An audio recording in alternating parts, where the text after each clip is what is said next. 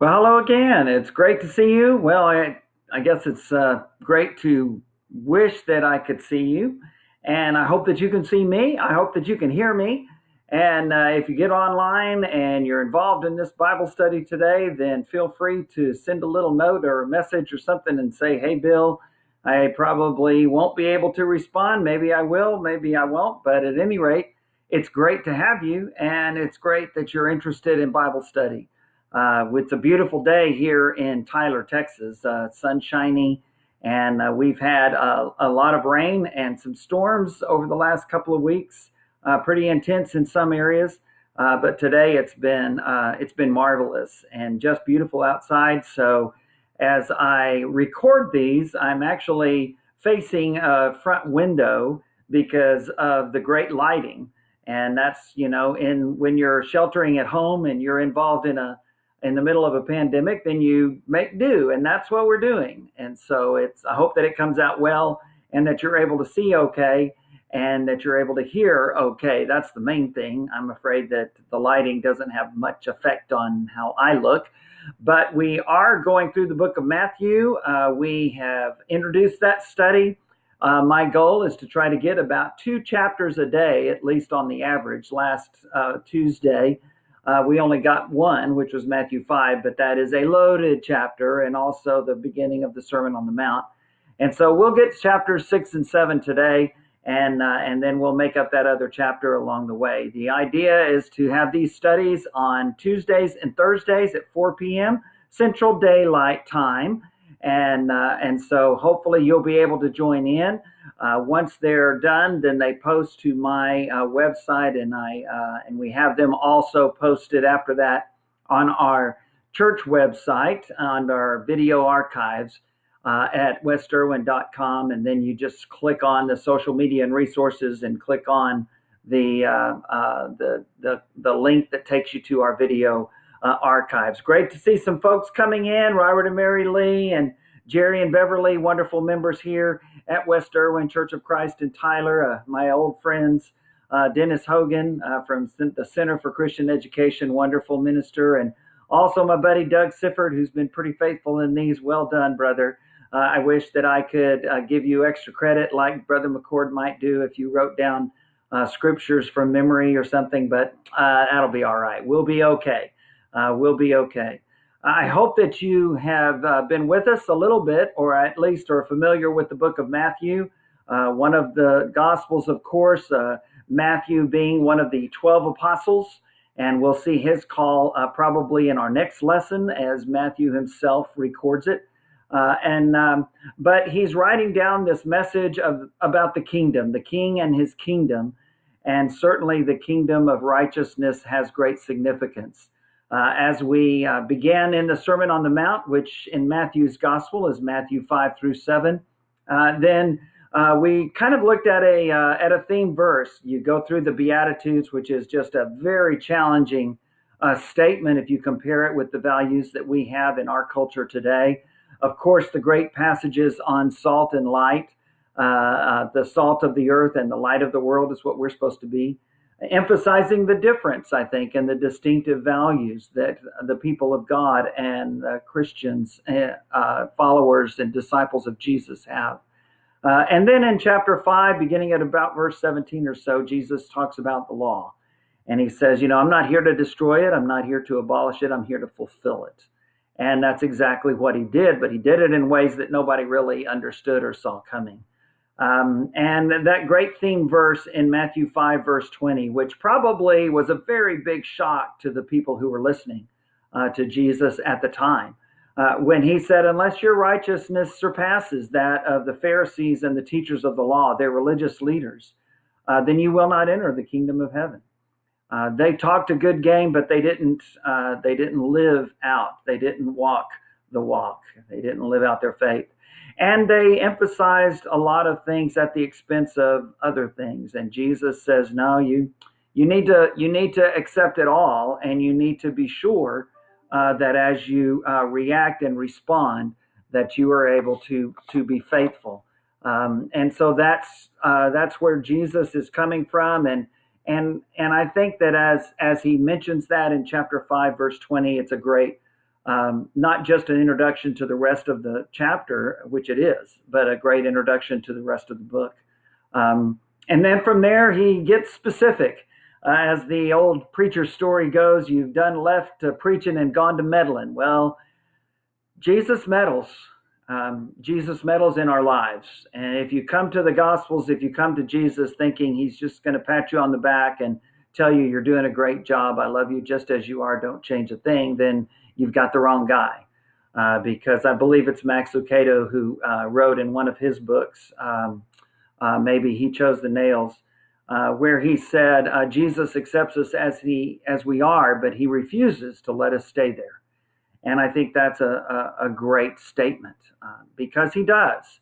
And just as we'll see on several instances in the Gospel of Matthew and in the other Gospels, he refuses to allow people to remain where they are if they are in a place that's not pointed towards the Father and his will and his word and putting the kingdom of God first. And so in this chapter, in chapter 6, we're going to see another great theme statement in chapter 6. Verse 33, seek first the kingdom of God and his righteousness, and all these things will be added to you. And in chapter 7, the golden rule, to treat others the way we would like to be treated, and a lot in chapter 7 about how we should live. And so let's get right to it. In this Sermon on the Mount, we've got a few that are joining us, and hopefully more will come along, and more will be able to view it after it posts as well. I really enjoy doing these. I'm sorry there's not much interaction. I try to take a look over at any comments that are that I'm seeing over there, and just welcoming the folks that are coming. Larry and Lynn Murphy have joined us, and Jeff Fennell, a great friend and brother in Christ. And so it's great to see you all and to have you join in on this study. So we're in Matthew 6, and Jesus begins by really challenging us as to the motive behind our direct worship. We don't have time to go into it today, but one of my favorite studies and one of my favorite discussions is that idea of worship. And I believe that there's a lot been written back in the days. A few decades ago, Dr. Bill Humble and others who have been able to write through the years about worship and how important our direct worship is, which is when we sing or when we pray or when we give or when we fast, all things that he's going to be talking about here in Matthew 6. But there's also indirect worship, which is done as a matter of service to God by serving others. It's kind of the second greatest commandment. In Matthew 22, Jesus will say that the greatest commandment is to love the Lord our God, and the second is to love our neighbor as ourselves. And indirect worship is treating our neighbors with love and consideration and respect, with a desire to help them become closer to God. And when we do those things, when we help others, that's indirect worship. We're doing those things because we honor God. Colossians 3, verse 17, and I believe 1 Corinthians 10, verse 32, and other passages say that everything that we say and everything that we do should be done to honor God. I believe that makes it an act of worship. I think the way we treat each other, we do that in that way because we're Christians, because of our faith, because we want God to be honored in our lives. But it's different when we're talking about direct worship, and it's different when we're talking about the worship assembly. 1 Corinthians 14 and Hebrews chapter 10, verses 19 through 25, those passages speak specifically about the worship assembly and remind us that that's a very unique time of worship for the church to get together to focus on God, but with the purpose of encouraging one another, because we need that encouragement. Well, as Jesus talks about worship in chapter 6, I think he begins by talking about our direct worship. It certainly has application to all other parts as well. And giving, I think, could be an indirect worship act as well. But what does Jesus say about it? What Jesus says about it is to examine your heart. He says to examine your motives. And so this is what he says at the beginning of Matthew 6. Be careful not to practice your righteousness in front of others to be seen by them. If you do, you will have no reward from your Father in heaven. I've spent my life leading worship, encouraging others to worship, sharing Bible stories, active in leading sermons and preaching and teaching. And so direct worship and the work of the church has always been a very big deal to me. And so as Jesus says these words, they're pointed directly between Bill's eyes, because being someone who has given my life to leading the church in worship and encouraging other people to be involved in worship, Jesus causes me to take a step back and to examine my heart and to examine my motives. And what he says is, if you're doing this just to be seen by others, then it's not doing anything other than what you see and what you feel, because it doesn't have any value before God. And I think we get into real trouble when we start questioning people's motives. Knowing what's in someone's heart, Jesus is going to say in Matthew chapter 7, by their fruits you will know them. And there's a great statement later on in Matthew where he says, out of the abundance of the heart, the mouth speaks. And so we can get a few windows, a clue or two into what's really in a person's heart, what really is their motive for being involved in church, for doing good, in this case, for being active in worship.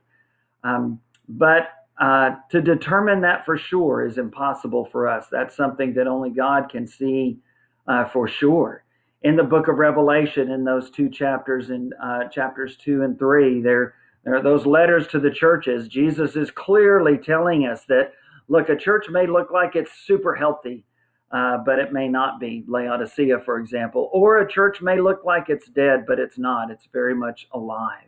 And the way the world measures is not the way God measures. And that's the same with our worship. So Jesus introduces this section in chapter 6 by saying, look, if you're doing your worship just to be seen by others, then congratulations. They saw you, they loved you, they thought you were a great person. You didn't point them to Jesus. You didn't act in humility.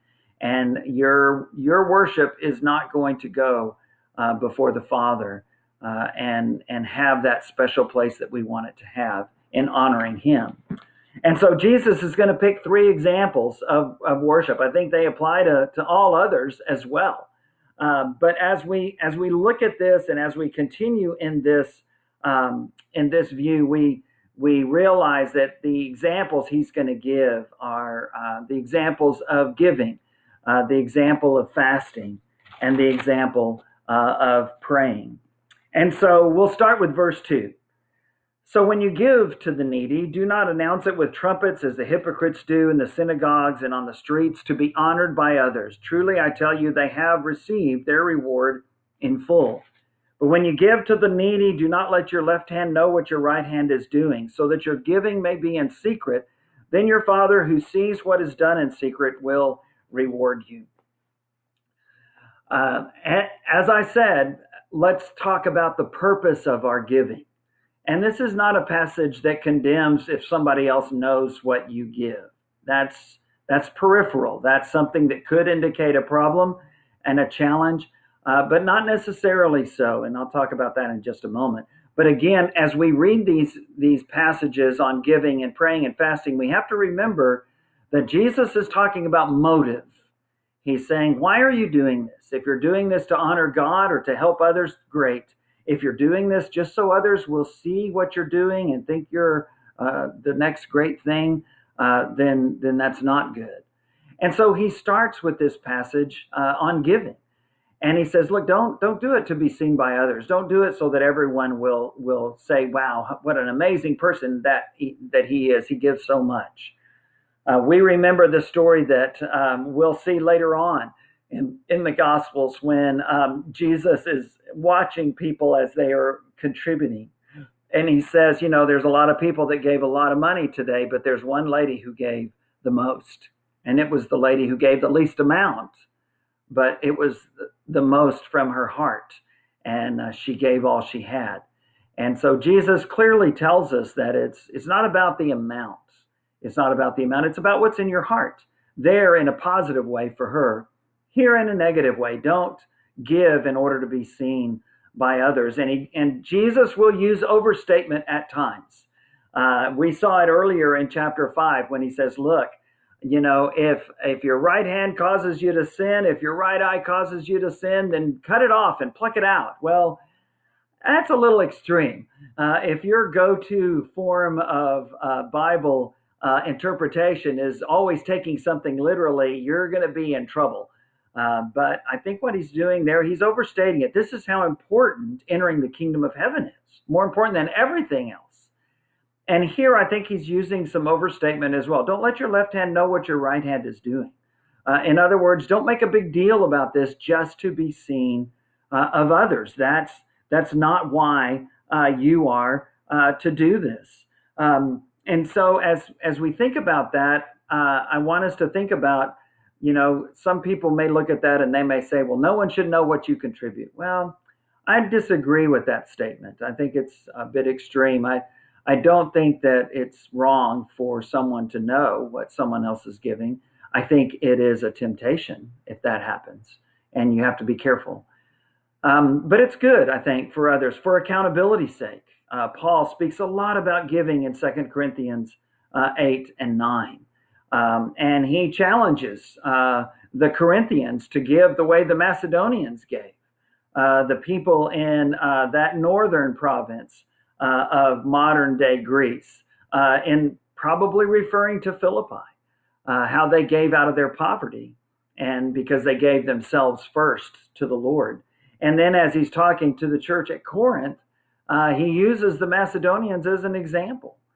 So he knew a little bit about their gift and he used it in a good way. And I think another example of that is seen in Acts chapters 4 and 5. At the end of Acts chapter 4, we're introduced to this wonderful man by the name of Barnabas. Early on, when the church first began at the end of Acts chapter 2, they were givers. They gave of what they had so that there would be no one in the church who had to do without. And that's such an important thing for us to remember today in the midst of this coronavirus pandemic, when there are so many people who have had their wages cut or their hours cut or perhaps have been furloughed or lost their job completely. And as the church, I think it's important for those who can give more to do that. And we have some who can, to take up some of that slack, because the church, the life of the church goes on. And thankfully, we have wonderful methods such as online giving, or you can mail a check in. And I'm sure if you're not a member at West Erwin, your church has the same options. But there's also that call that says there are some who have trouble giving right now, or may, Paul talks a lot in 2 Corinthians about planning your giving and giving as you have determined. And this year, all the plans are out the window. And so we realize that not everybody can come through on that, and it has nothing to do with their own choices.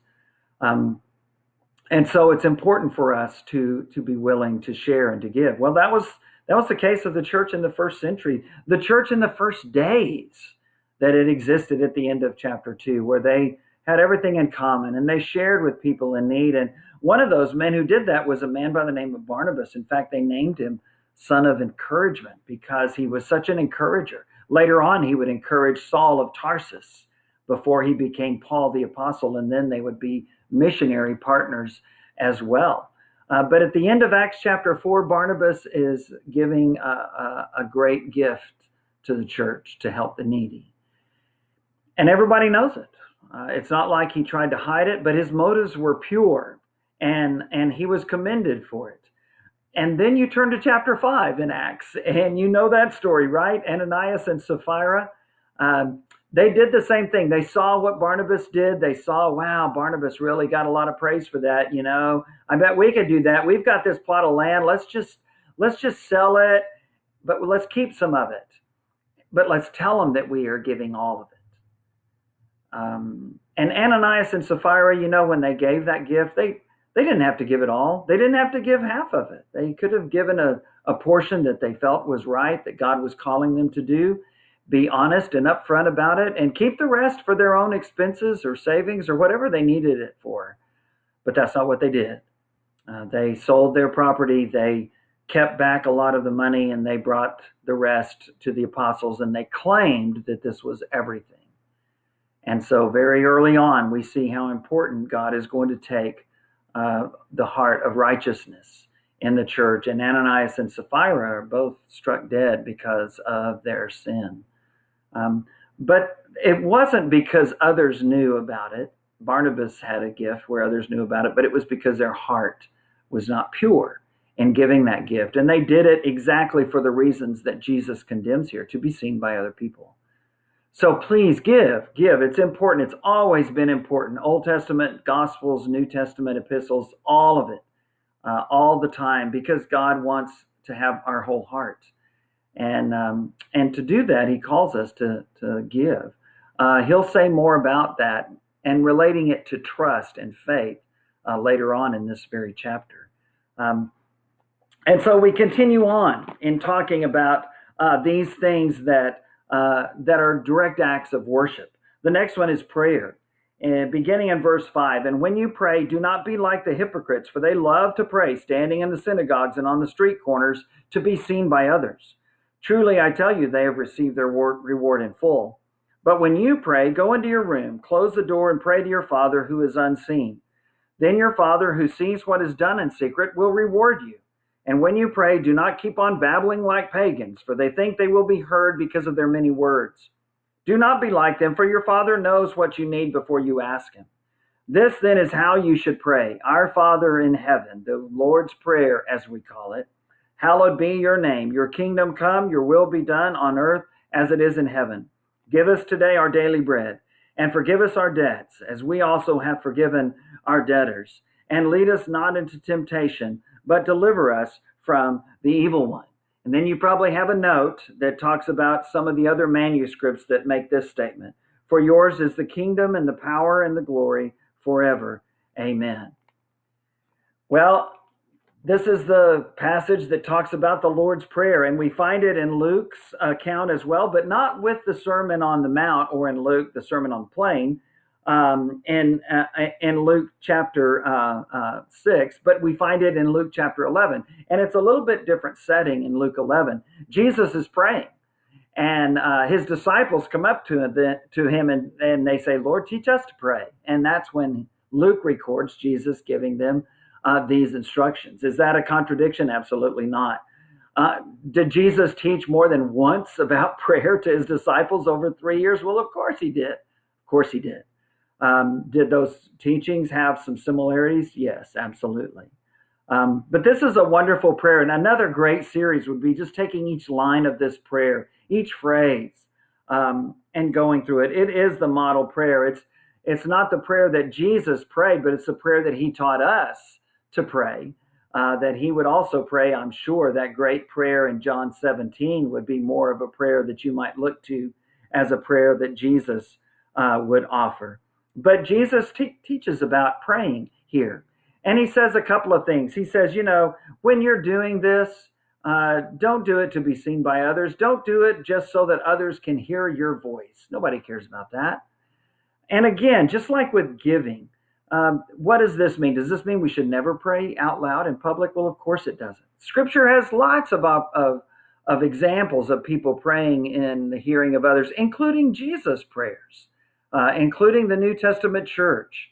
And so we get that. We get that. Some of the great prayers in Scripture are found in the book of Ephesians, for example, where Paul prays for the people who are reading that great letter. And so what does it mean? Well, Jesus, again, is telling us, examine your heart when you pray. When you pray, you need to be remembering that you're talking to God. I believe our prayers speak to God the Father through Jesus Christ our Lord. Some people make a big deal about speaking to Jesus in prayer, talking to him directly, or to the Holy Spirit. I'm not going to make a big deal about that. I think typically our prayers should go to the Father in the name of Jesus Christ. But are Jesus and the Holy Spirit a part of the divine nature of God? Yes. Are they aware of what we're saying? Yes, they absolutely are. Stephen prays to Jesus, whom he sees just before he is killed. in the book of Acts as he is killed for his faith.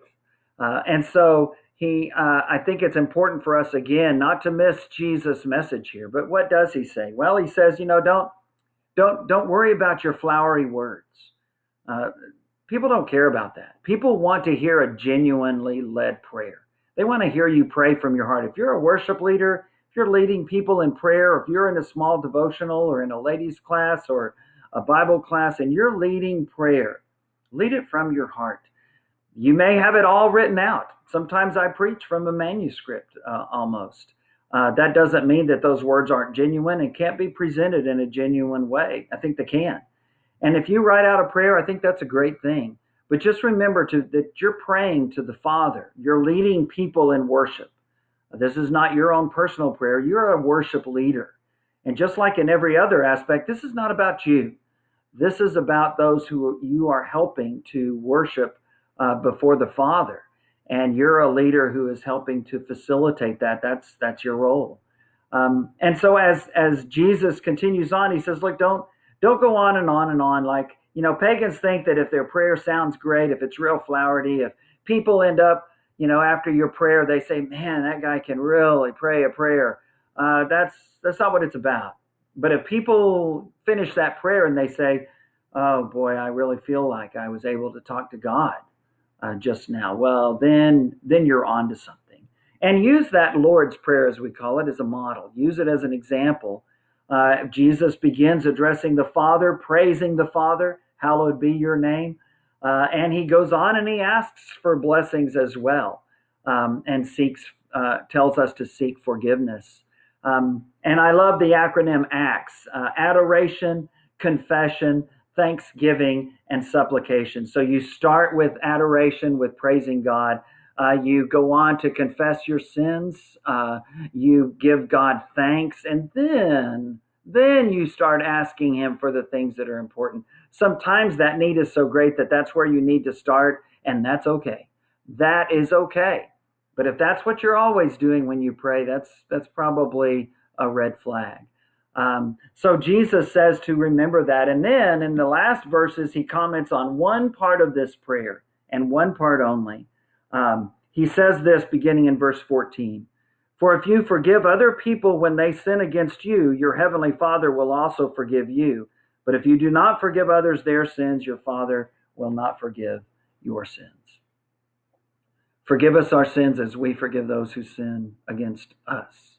Scripture talks about that a lot, about not bearing grudges, all the way back to Leviticus and the old law in chapter 19, verse 18.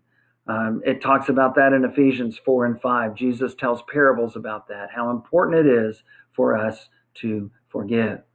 Well, then the last example that Jesus shares begins in verse 16.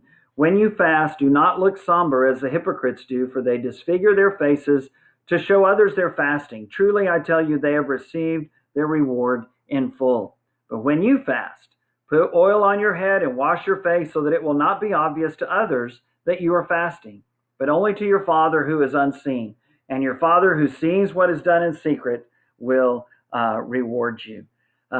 Again, it would be a great whole lesson or two to talk about fasting. I think Jesus expected his disciples to fast. He didn't expect them to fast while he was with them, although I think they did, but especially afterward. And in the New Testament church, there's no specific command that we have to fast at any certain day, but there's a lot about it in Scripture. And specifically in making sure that our physical bodies are not in control of our lives, but that rather they are the servant and we, or more specifically Jesus, is the master. And I think that's the real value of fasting. It can be food, it can be anything.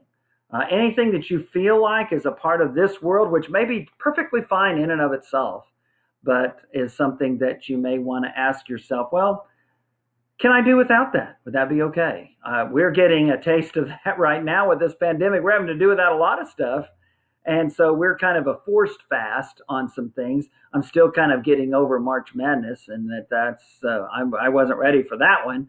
But our lives go on, and it's a reminder to us that it's really God who is in control of our lives. And all these other things are nice, and I'll look forward to the time when we have some of them back in our lives again. But it's not a completely bad thing for us to do without some of the things of this world, to remind ourselves, hey, this world is not my home. And I can live with less, I can do less, I can concentrate on God. Sometimes when we fast, we should be specifically thinking about God. And if our stomach rumbles, or if this is a time when we normally are playing that computer game or drinking that cup of coffee or whatever it is, then I think that's a good thing. Paul speaks about beating his body in 1 Corinthians 9, not in a masochistic way, but in a way that says, I'm going to make sure that I am not being unfaithful in the midst of all of this. Well, the majority of the rest of Matthew 6 speaks about our values and our giving, and specifically about what's first in our lives, and in whom do we trust. One of Joyce's favorite passages in Matthew 6, beginning at verse 25. Therefore, I tell you, don't worry about your life, what you'll eat or drink, or about your body, what you'll wear.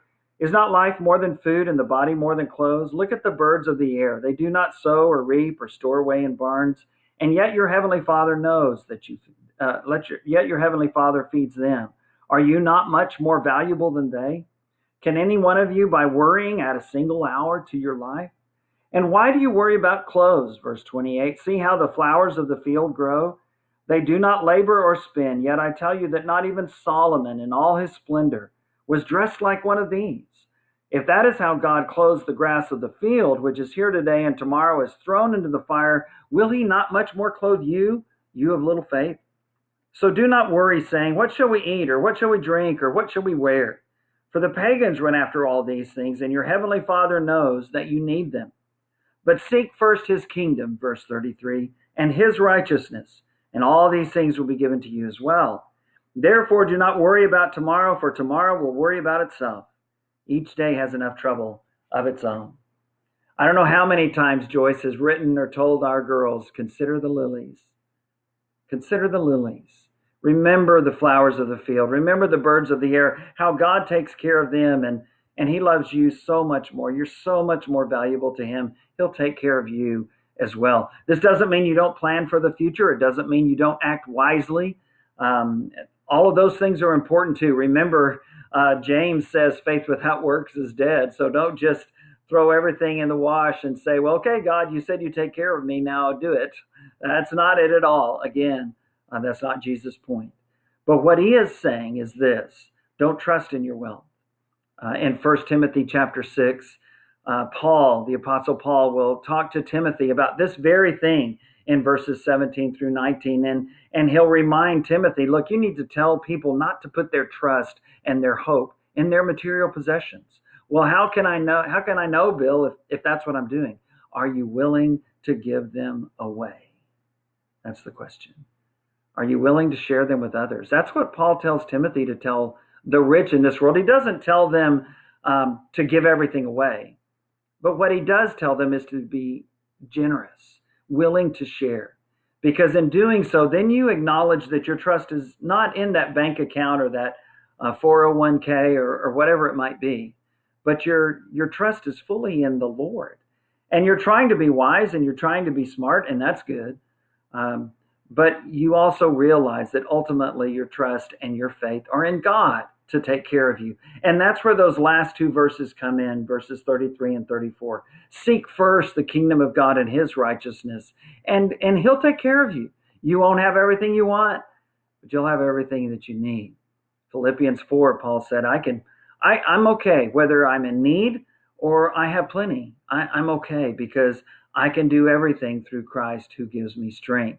That's Philippians 4:13. That's the context for that verse. It's about trusting in God when it comes to material things. And so the needs that we have, God will supply. The wants that we have, well, maybe some, not all. But if we're seeking first his kingdom and his righteousness, it'll be okay. If we're seeking first money or the things that money can buy or the glory that might come from that, then that's putting something else on the throne in our hearts rather than Jesus, rather than the kingdom. And he says, seek first his righteousness, his kingdom. All these things will be given to you as well. And then he says, don't worry about tomorrow. It'll take care of itself. Do what you need to do today. I love Sarah Young and Jesus Calling, and there's a one of the days in there, I read it every day, where she talks about just do the next thing. Just do the next thing. There's a lot of things that we're worried about today in our world, in the midst of COVID-19, but do what you need to do right now. Do what you need to do today. And then tomorrow you can work on tomorrow. Again, it doesn't mean you don't plan. It doesn't mean that you're not wise about things. It just means that, yesterday is gone. Tomorrow isn't here yet. Today is what we have. And so Jesus says, I want you to follow me today. I want you to trust in me today. Seek first his kingdom and his righteousness today. And all these other things will be given to you as well. Patrick Mahomes is one of the local heroes. I believe he was born in Tyler. He went to White House Independent School District right here in Smith County. And when the Chiefs were behind to the Texans last year in the playoffs, and they got behind 24-0, and what Patrick Mahomes had heard from Tom Brady the year before when the Patriots won the Super Bowl, or went on to the Super Bowl after beating the Chiefs, what he heard from him, he told his players, one play at a time. One play at a time. Yeah, we're behind, but let's one play at a time. Let's just do what we need to do right now, this minute, this play. And I've heard the same thing from other writers who have talked about one play at a time. Do what you need to do right now, and that'll be a big part of making sure everything else works okay. 437, so we're going to keep going for a little bit into chapter 7, and we may have to revisit some of it next week. But chapter 7 is a great chapter. And I kind of want to read it all, because what we tend to do is read this first verse and act like that's the only verse in the chapter. Act like it's the only verse, not just in Matthew, but in the Bible. You heard me say the other day that this verse, Matthew 7, verse 1, someone has said is the new John 3:16. It's the one that everybody points to and says, see there, Christian, you need to remember this verse. You need to remember what Jesus said here and stop judging me. Let me live my life. Well, Matthew 7, verse 1 is certainly in the Bible, and it's certainly from Jesus, and it's certainly inspired scripture. Do not judge, or you too will be judged. The verses that follow, for in the same way you judge others, you will be judged. And with the measure you use, it will be measured to you. And then Jesus shares that funny illustration about how can you take a speck out of your brother's eye when you got this 2x4 in yours. And he's talking to hypocrites. He's talking to people about their motives. Some are judgmental because they feel so insecure about themselves that they want to look at others and judge them and amplify the things where they fail, because they don't want to think about the things where I fail. And again, Jesus is talking to Christians here. He's talking to those of us who are the older brothers, as Luke talks about in Luke 15 in the story of the prodigal son, the ones who have stayed home, the ones who are seeking righteousness, who are doing what Jesus has said, trying to put him first. And it's difficult for us to look around and to see others who aren't doing that and not be judgmental. And Jesus says, don't do that. God will take care of that. The Father will take care of that. You don't have to do that. So don't judge because you don't want to be judged. Again, going back to the Lord's Prayer, forgive us our sins as we forgive those who sin against us. And so Jesus speaks about that in the same way here. But let's talk about what he's not saying. He's not saying there's no place for judgment. Everything else in chapter 7 is about making good judgments. Everything else. This Sermon on the Mount, Matthew 5 through 7, is filled with a call to live a certain way. There's nothing farther from the statement, just, go by your truth. Live the way you want to live. Do what you feel good doing. Do what makes you happy. There's nothing in Scripture about that. And it perplexes me to think of how someone could do that. And maybe this verse is one of the ways. But everything else in Scripture calls us to live a certain way. Jesus will say you have to deny yourself, not fulfill yourself, deny yourself and take up your cross and follow me if you want to be my disciple. And in John chapter 7, he says, judge righteous judgment. And so he's not talking about not judging at all. We have to make judgments. We make judgments in lots of different ways. But again, just like with our giving and our fasting and our praying, we need to do it with the right motive. If our motive is just to build ourselves up, then it is condemned. It is condemned. But Jesus goes on in chapter 7, and he talks about some different things. Verse 6, don't give dogs what is sacred. Don't throw your pearls to pigs. If you do, they may trample them under their feet and turn and tear you to pieces. Well, that's an odd verse, isn't it? It sure enough is. How do you explain that one, Bill? Well, I'm not really sure. But one thing I do know, it is the exact opposite of what he had said in verse 1. In verse 1, he said, don't judge or else you'll be judged. And in this verse, he calls us to make good judgments. He calls us to be wise in what we do with our lives, with our time, with our ministry. Later on, he's going to send the apostles out and others, and he's going to tell them, look, if there are people, there are going to be a lot of people, the majority of people are going to reject you. But when they do, just shake the dust off your feet and go on. It's okay. It's okay. And yes, you'll have to suffer, but I'll be with you. I'll be with you. And so then he says in verse 7, ask and it'll be given to you. Seek and you will find. Knock and the door will be open for you. For everyone who asks receives, the one who seeks finds, and to the one who knocks the door will be opened.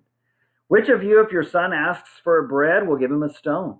Or if he asks for a fish, will give him a snake? If you then, though you are evil, know how to give good gifts to your Father, how much more will your Father in heaven give good gifts to those who ask him? So what is he saying here? He's saying you can trust your Father. You can trust your Father. And I know that there are some who have had earthly fathers who have been horrible. And I'm so sorry. That's not the way a dad should act. And there are some who have had trouble with that image of God as Father because of that. And again, I'm so very sorry, because that is not how it's supposed to be. Jesus says your Heavenly Father is not like that. Your Heavenly Father gives you good things. He knows what you need, and he will give that to you. And so he says, don't be afraid to ask. Don't be afraid to seek, to knock, because God will be there for you. Your answer may be no. Jesus was told no in the Garden of Gethsemane when he asked for the Father to find some other way than to make him drink the cup of crucifixion. So we have to remember that God is God. And so we ask him and we couch it in those wonderful words, thy will be done. The great Hillary Scott song about that is just magnificent with Lady Antebellum. It is just an amazing thought. And so Jesus tells us, don't be afraid to ask, and God will act as a good and loving Father. This Sunday we're going to, or a week from Sunday actually, we're going to have the song Good, Good Father in our worship service. And I'm looking forward to that. And so he says in verse 12, so in everything, do to others what you would have them do to you, for this sums up the law and the prophets. And yes, that is the golden rule. That is the golden rule. Whatever you do, treat others the way you would want to be treated. Do unto others as you would have them do unto you, as we might remember the old King James Version saying. And what exactly does this mean? Well, it doesn't mean what many of us in our country practice, and that is do unto others as they do unto you. Jesus says, no, that's not the model. That's not the model. And it's even a greater model as he talks about the great commandment. He says, love your neighbor as yourself. That's another example of how we are to treat others, the way we would love ourselves and treat ourselves in a healthy way, the way we want to be treated, the golden rule. But later on in Scripture, there's going to be an even greater model, an even higher standard, which is treat others the way God in Christ Jesus has treated you. And so when Jesus washes the disciples' feet in John 13, he tells them, look, as I have done this for you, you need to do this for one another. You need to do this for one another. In 1 John 3 and 4, John reminds us how we are to love others the way Christ has loved us. We serve them the way God, through Jesus, has served us. We help them the way God has helped us. We forgive the way God in Christ Jesus has forgiven us. That's the ultimate standard that we use as we reach out to other people. And so these verses 13 and 14, reach back to Matthew 7, verse 1, that talks about judging, and it looks ahead to the verses that are going to follow, which talk about how you know what kind of plant it is. Well, you know what kind of plant it is by the kind of fruit it bears. And you can make a judgment about that. Well, hear Jesus' words in Matthew 7, verses 13 and 14. Enter through the narrow gate, for wide is the gate and broad is the road that leads to destruction, and many enter through it. But small is the gate and narrow the road that leads to life, and only a few find it. Those words are not created by some conservative religious scholar. They're not created by some fire and brimstone preacher. They're from Jesus Christ. And Jesus says very clearly, the majority of people are not going to be able to do this. What I'm telling you to do and how I'm telling you to live, the majority of people aren't going to do it because it's not our default human mode. Our default human mode is to do what we want. It's to not do what we don't want to do. Our default human mode is to do what makes us feel good. It's to do what makes me happy, as the world views that. And yet we go back to the Beatitudes in Matthew 5, and Jesus turns that upside down. And he says, let me tell you about who is really blessed. And so Jesus says, look, you need to not do it the way everybody else does it. Everybody else is going to do it to please themselves. Everybody else is going to act selfishly. But what he says is, my way is the way of the cross. My way is the way of denying yourself, not fulfilling yourself. It is for the sake of others, for the sake of being obedient to the Father, giving up those things for the sake of the kingdom, seeking first his kingdom and his righteousness. It's not an easy thing to do, and none of us does it perfectly. That is for sure. That is for sure. And so we don't want to be judgmental in an unhealthy way, as Jesus says in Matthew 7, any more than we want to worship in an unhealthy way to draw attention to how wonderful we are. But what we want to do is to be on a path that God wants us to be on, that Jesus has taken, that will bring us to the Father. And that path is not easy. That path is not very well taken. It is the road less taken. And that's exactly what Jesus says here. It's the narrow way. It's the tiny road that is not the super highway. Everybody wants to get on the super highway. But Jesus says, enter through that narrow gate. Enter through that narrow path. Because that's the one that leads to righteousness. And then he continues on in verse 15. Watch out for false prophets. They come to you in sheep's clothing, but inwardly they are ferocious wolves. By their fruit, you will recognize them. So what is he telling us? He's telling us that you need to be able to differentiate between the sheep and the wolves that are in sheep's clothing. How do you do that? Well, what do they have in their wake? What kind of fruit are they bearing? Are they living lives of obedience and justice and love and unselfishness? Are they helping others? Are they encouraging others? Or are they tearing others down? Likewise, verse 17, every good tree bears good fruit, but a bad tree bears bad fruit. A good tree cannot bear bad fruit, and a bad tree cannot bear good fruit. Every tree that does not bear good fruit is cut down and thrown into the fire. Thus, by their fruit, you will recognize them. Again, this is a different Jesus than what our world and especially our country sees. They don't see Jesus cutting anybody down and putting them in the furnace, except for maybe religious leaders. But that's not the Jesus of the Gospels. It's just not. And it's not the church of the New Testament. It's a call that says, I am going to seek God's kingdom first. It's going to be the most important thing to me. And it's going to bring me trouble. He's going to say in Matthew 10, in a very, very difficult passage, he's going to say, look, you're going to suffer a lot because of me. People are going to reject you. They're going to hurt you. They're even going to think that if they kill you, they're serving God, Jesus says. Well, that's far from doing things that make me happy, that make me feel good. But Jesus says they're the right things. And so he says, you want to know what kind of tree that is? Well, then take a look at the fruit. Take a look at the fruit that it's bearing. And so these words in Matthew 7, verses 21 and following, not everyone who says to me, Lord, Lord, will enter the kingdom of heaven, but only the one who does the will of my Father who is in heaven. Many will say to me on that day, Lord, Lord, did we not prophesy in your name, and in your name drive out demons, and in your name perform many miracles? Then I will tell them plainly, I never knew you. Away from me, you evildoers. That passage should scare us all. It should cause us to take a step back and take a look inside our hearts and take a look at our lives and ask ourselves, am I seeking Jesus first? Am I seeking the kingdom first? Am I really seeking to do the will of the Father? Because Jesus says there are a lot of people who say that they are, but they are not into it.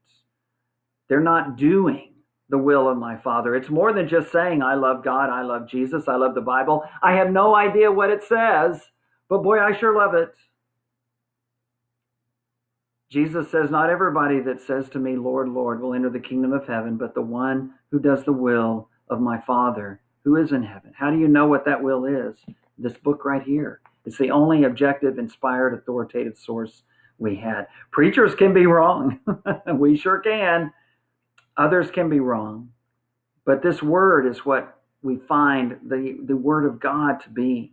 And yes, our interpretation and our understanding is limited by our humanity. And so we talk to others, we research, we do our homework, we consider, we pray. But it all comes back to this word. Because Jesus says there's a lot of people that are going to say, hey, I called you Lord. And Jesus is going to say, I never knew you. You never knew me. Because you refused to find out about me. To spend some time studying what my will might be. Remember, Jesus prayed in the garden, not my will, but yours be done. And he knew what that will of the Father was. And so he quit praying and he woke up the disciples and he allowed Judas to kiss him, and he went ahead, had the Romans arrest him, and ultimately died on the cross. These last verses of this sermon, and then we'll quit, starting in verse 24. And you remember the kids' song, the wise man built his house upon the rock. The rains came down, floods came up, the wise man's house stood firm. Foolish man built his house on the sand. Rains came down, floods came up, and the foolish man's house went, you ready? 1, 2, 3, splat. Everybody's favorite part of that song. Well, at least mine. Well, what that song is an illustration. It's the illustration that's found in these words, but what is it illustrating? What is Jesus' point? Verse 24, therefore everyone who hears these words of mine and puts them into practice is like a wise man who built his house on the rock.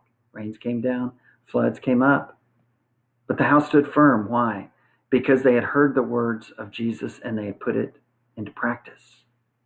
Verse 26, but everyone who hears these words of mine and does not put them into practice is like a foolish man who built his house on the sand. Rains came down, floods came up, house went splat. Why? It wasn't built on the rock. What do you mean by that, Jesus? Everyone who hears these words of mine and doesn't put them into practice just goes on living the way they want to live and refusing to seek first my kingdom and my righteousness, refusing to love their neighbor as their self, to treat others the way they would like to be treated, refusing to do the will of the Father, instead doing their own will. They're like a foolish person who built their house on sand, and it was destroyed. Well, as you would expect, at the end of this sermon, people are sitting up and taking notice because it's a hard sermon. Matthew 5 through 7 is some of the hardest teaching you can find. and it's the teaching of Jesus. And there's nothing in Matthew 5 through 7 to indicate that Jesus is thinking, oh, look, I'm just setting a high standard. I really don't expect you to live this way. Nothing to suggest that. Yes, we're not going to do this perfectly, but he absolutely calls us to make this the path that we're on. When Jesus had finished saying these things, Matthew 7, verse 28, the crowds were amazed at his teaching because he taught as one who had authority and not as their teachers of the law. Jesus had authority. He was the Son of God, and he calls us to a very important and deliberate, obedient life, a life that is seeking first his kingdom, a life that puts others above ourselves, and a life that puts God first of all. Let's close this session on this wonderful, wonderful teaching, the Sermon on the Mount, with prayer. Father, we praise you and adore you because you alone are God. We confess as we read these words that we are sinners. They're so challenging. We've been so unfaithful. And so, Father, forgive us. But, Father, we don't just pray that you would forgive us. We pray that you would help us to truly repent, to change, to get on a different path, to seek to do your will, to seek first your kingdom and your righteousness. Father, we are so very grateful for all of our blessings, and we're thankful. And Father, we pray for the needs of our land and our world. It is such a difficult time right now. Bless us. Bless the leaders of our governments in this country and our communities and around the world as they look at options of trying to open things up a bit. We pray that they will be wise and that they will do that in a good way. But Father, we ask for your care in our world, for your care in our country, for your care in our communities. We ask, Father, for your care and your blessing in our churches. In Jesus' name we pray, Father. Amen. Thank you for being here today. Next one will be on Tuesday at 4 p.m. Central Daylight Time. God bless you all, and thank you so much for being a part of this. I pray that you would seek first his kingdom, and I pray that you would keep me in your prayers as well, that I would do the same. God bless you all.